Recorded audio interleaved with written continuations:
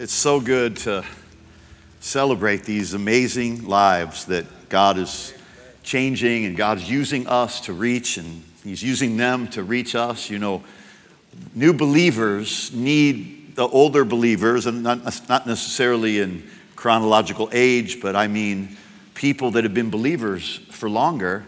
The new believers need the older believers, but the older believers, we need the new believers because we're inspired by them. They're encouraged to see that we're still going at it, we're still with it, we're still staying with it, amen? But we get to see their joy and their exuberance, and it reminds us of that time, and it returns us to our first love, doesn't it? Amen.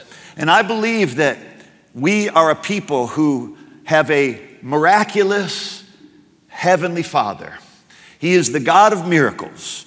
He's the God of second chances. He's the God of third, fourth, and fifth chances. He's the God of just one more chance than you need. He's the God who always has one more chance than you need. Be encouraged, because you might have fallen, but the Bible says a righteous man falls 7 times, but he gets back up. Because we're the righteousness of God, we can get back up.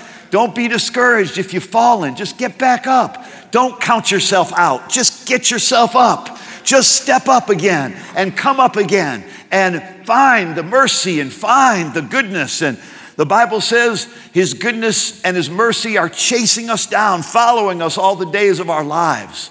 The Bible says His mercy and loving kindness, they are new every morning. They are new every morning. You know what qualifies us and what is the condition for God's mercy to show up in our lives? Well, the one condition necessary for God's mercy to show up in your life is a new day comes. And wherever there's a new day, there's new mercy. Whenever the sun comes up, there's new mercy. There's mercy to last the rest of that day until the sun comes up again, and then His mercies are new every morning. And His faithfulness never comes to an end. Wow. You know, this Christian journey, it's not about our faithfulness to God. It's about His faithfulness to us. And really, our faithfulness becomes a reflex of His faithfulness. You know, back in the day, how many remember the OG days? Back in the day when you go to a doctor who'd have a stethoscope and he'd have a little hammer, or she'd have a little hammer, remember that? And they take that little rubber hammer or whatever it was, and you cross your leg and they say, test your reflexes, and they hit you at that spot and your leg just goes out. It's a reflex. It's not, you're not sitting there practicing. You're not going, I can't wait till he hits me with that hammer. I'm going to go like this. Nobody practices that. Like, I hope my reflexes work. You don't do that because it's automatic. It is a reflex to being touched at a certain point between your ligaments. It is a reflex that is a natural response to what has just hit it. And in the same way that our faithfulness is simply a reflex of God's faithfulness. Our love for God is simply a reflex of His love for us.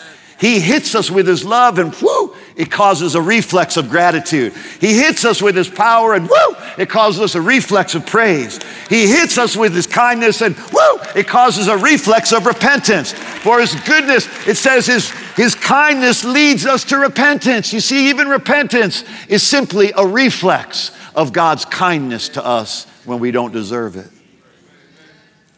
Our giving, we just heard about and participated in, it's a reflex to how thankful we are for what Jesus has done in our lives.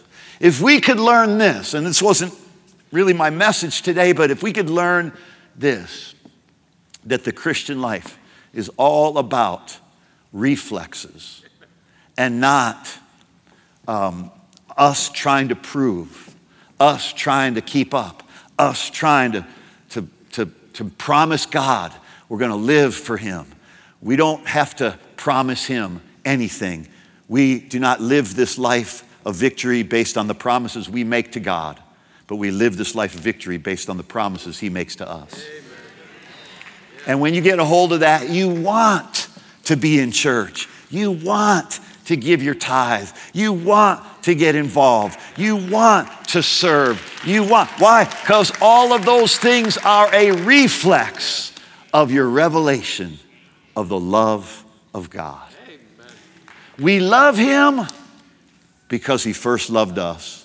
1 John chapter 4 says, we love him because, it's a reflex, because he first loved us. Our love for him is a reflex. Got it? Reflex? That's the life. That's the journey. We could go home right now. We got it. Ready? I'll share a couple more things with you since you insist, but you really had to twist my arm on that. So today, listen, the Sunday after Easter, I wish you a happy Easter again. Why? Because every Sunday is Resurrection Sunday for us. But I want you to remember something that I said last Sunday if you were here. But I'll say it again. On the day of Jesus' resurrection, a new order of existence was born. A new species of people were born. The Bible says, if any man be in Christ, he's a new creature. One translation says, if any man be in Christ, he's a new species of being. He is a part of a type of people that has never existed before. And so we are a new species of being. We're a new creation. If any man be in Christ, he's a new creature. Hallelujah. That's what it means to be born again. We're new creatures. We're not just a better version of what we were. We're a new creation. Amen. New creature. Woo! Resurrection, remember, is not resuscitation. You say, Pastor, why are you talking about resurrection? It ain't Easter anymore. It is to me. It's Easter every day to me.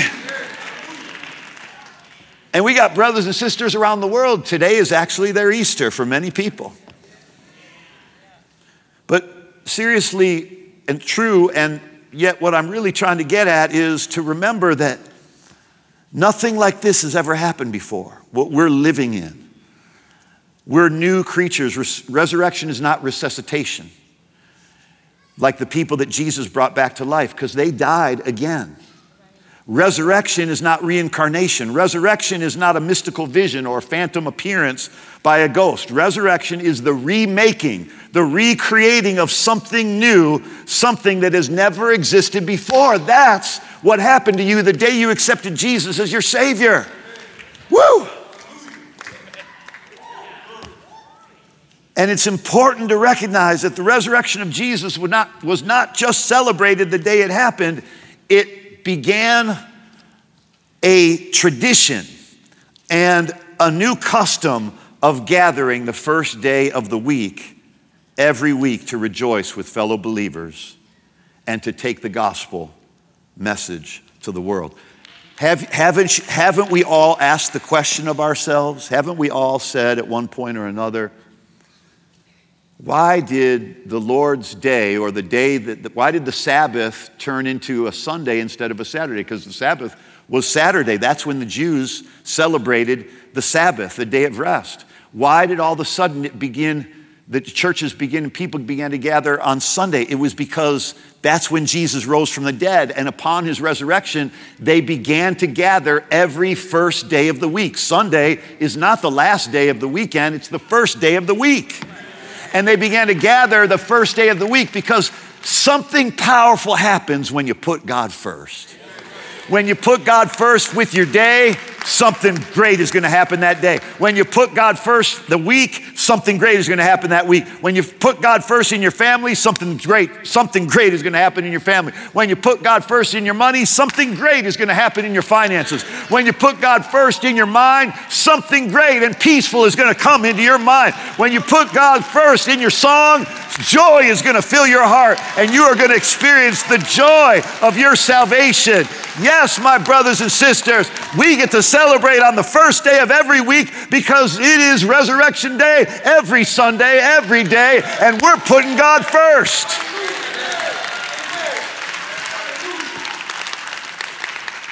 Look at what it says, John chapter 20, verse 1.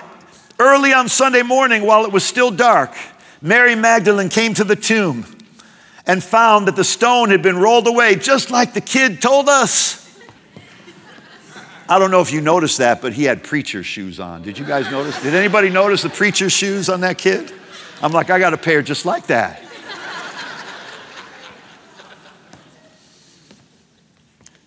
John chapter 20, verse 1, another translation says, the first day of the week came. Mary Magdalene came early, yet it was dark. She came to the tomb and saw that the stone had been taken away. Wow. Rolled away. Amazing. Only an angel could have done that. And in Acts chapter 20, verse 7, I just want to give you some context for why we gather every Sunday. And then I want to tell you about the promises of God's presence in our lives. It says in Acts chapter 20, verse 7, on the first day of the week, we gathered with the local believers to share the Lord's Supper. Paul was preaching to them, and since he was leaving the next day, he kept talking until midnight. Boy, how many remember the Sunday night services we used to have here? Some of them seemed like they were going to last till midnight. Paul's like, I'm not going to see you guys for a while, so he preached everything he knew till midnight. One time he preached all day, all night. It was so long that the Bible says that a kid was sitting on the windowsill on the second floor of a building, and he fell asleep and fell over as Paul was preaching. Now, I know how that is because I put a lot of people to sleep myself. Oh, it says he dropped 3 stories to his death below, and Paul, as Paul spoke on. In other words, the kid dies and Paul keeps preaching. But then, no, young man named, and then says his name, I don't know. Then Paul went down, bent over, and took him into his arms and said, don't worry, he's alive. The kid had died, but because God is the God of resurrection, he came back to life. And Paul was a part of that coming back to life. And when we gather together, we're speaking life. We're experiencing the life of God. We're sharing the life of God. They were devoted, it says, to the apostles' teaching, the word of God, and to fellowship. You know what fellowship is, right? It's 2 fellas in one ship. It means that we gotta stick together. That's such an old one, right? Oldie but goodie. But we're better together. We're better together. Amen. And we gather on the first day of every week. It says in 1 Corinthians 16, verse 2, on the first day of every week, each of you should set aside a portion of his income. That's where the tithe, we believe in that. Saving it up so that when I come, no collections will be needed, because they're already coming and bringing it. They were already coming and setting it aside. We have to learn to set aside things unto God. We need to set aside some time and give it to him. We need to set aside our tithe and our offering and give it to him. We need to set aside our agenda and give it to him. Come on, who's with me here? In Revelation chapter 1, verse 10, it says, on the Lord's day, which was the first day of the week, I was in the Spirit on the Lord's day, John says, and I heard behind me a loud voice like a trumpet. Man, something about gathering together on the first day of the week. Hebrews chapter 10, verse 25, not forsaking our own assembling together. You say, we're here, Pastor, why are you preaching this to us? We're already assembling because I want you to know why we do what we do. And I want you to be an encourager of others. And I want us to be our brother's keeper. We got lost loved ones. We got lost family members. We got people that have strayed. We got people that have fallen back, and we don't judge. We just go and reach them and help them home. Amen. And wait for them, bring them home, and go after the broken, go after the hurting, go after the people that feel the shame. The devil wants people to feel shame so that they won't come to church. He wants them to feel guilty and beat down so they won't come to church. But how much more should we gather together? He says, not forsaking our own assembling together, as is the habit of some. You see, the real issue with not gathering together is it becomes a habit in our lives. It's really not that your heart is hard. It's really not that you're a bad believer. It's none of that. It's that you've gotten into a habit. People have gotten into a habit of not assembling together, or we get into a habit of assembling together. Now it doesn't matter if I feel it or if I don't feel it. There's many times I wake up, I'm not feeling like, oh, I can't wait. But when I get here, something happens. Amen. Because there I am. Jesus said, there I am in the midst of them. Believe in the miraculous presence of God's manifest presence when we gather together. Amen. There is something supernatural that happens when we gather together. Matthew chapter 18 verse 20 says, for where 2 or 3 are gathered together in my name, there I am in the midst of them. Wow. There I am in their midst.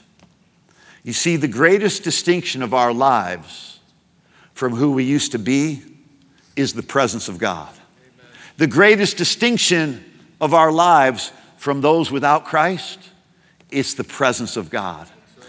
The greatest difference maker in your life, without a shadow of a doubt, there's nothing that even comes close to being second. The greatest difference maker in your life is the presence of God. It says when Joseph was sold into slavery by his brothers in Genesis chapter 39, he not only was put into a pit by his brothers, but then he was sold as a slave to Potiphar. And it says in Genesis chapter 39, verse 1, when they took Joseph down to Egypt, it says, and Potiphar, the Egyptian officer of Pharaoh, the captain of the bodyguard, bought him from the Ishmaelites who had taken him down there. And it says, and the Lord was with him.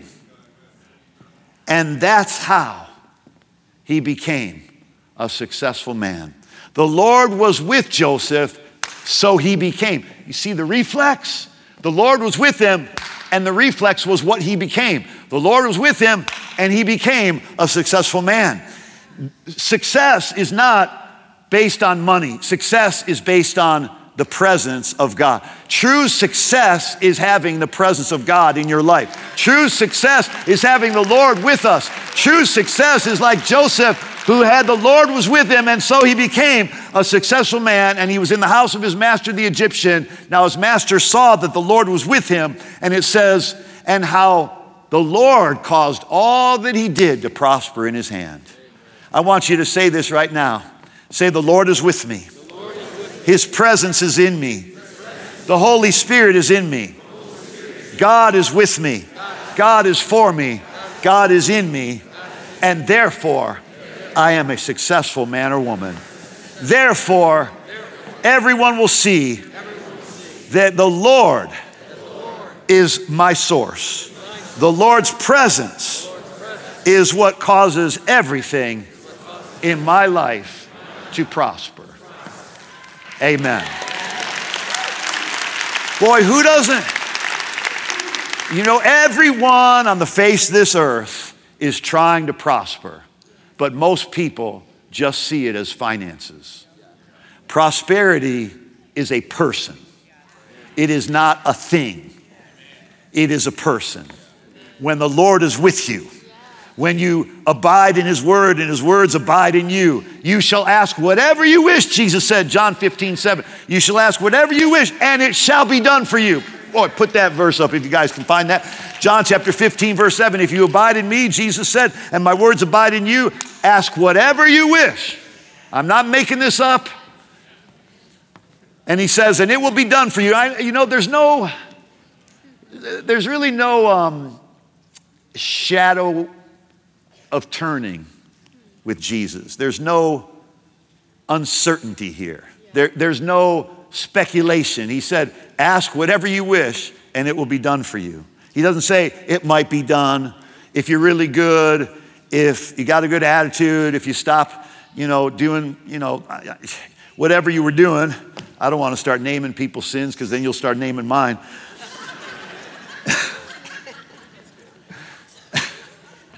Mercy, mercy, mercy, amen?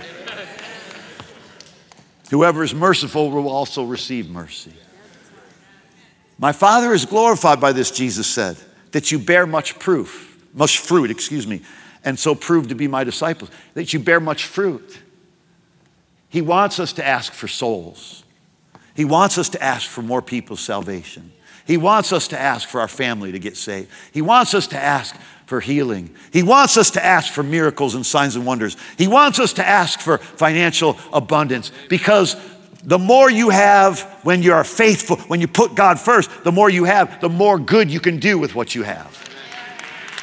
We have to stop fighting with what God's trying to get us.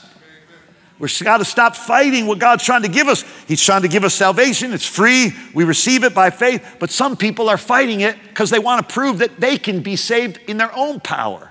None of us can be. It's impossible with man, but nothing's impossible with God. Amen. We can't sometimes be healed in our own power. Sometimes, you know, one of the places that I've found peace in my life is knowing what I have control over and knowing what I don't. And there are a lot of things we get mixed up about that, what we have control over and what we don't, you know. There's a lot of mix up there sometimes. We think God is in control of things that he's given us control over. God, I wish you would come and give me your power. But you see, he already gave you his power. You just have to use it.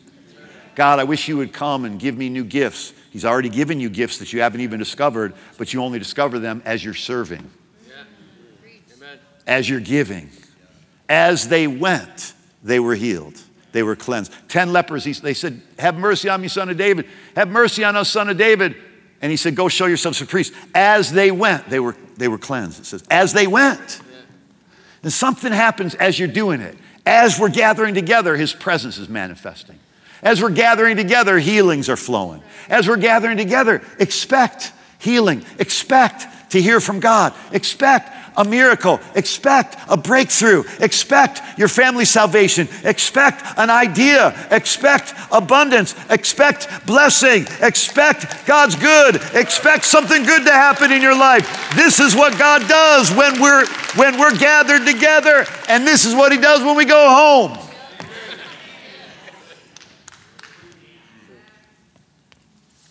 Not forsaking our own assembling together, as is the habit of some, but encouraging one another, and all the more as you see the day drawing near. Wow.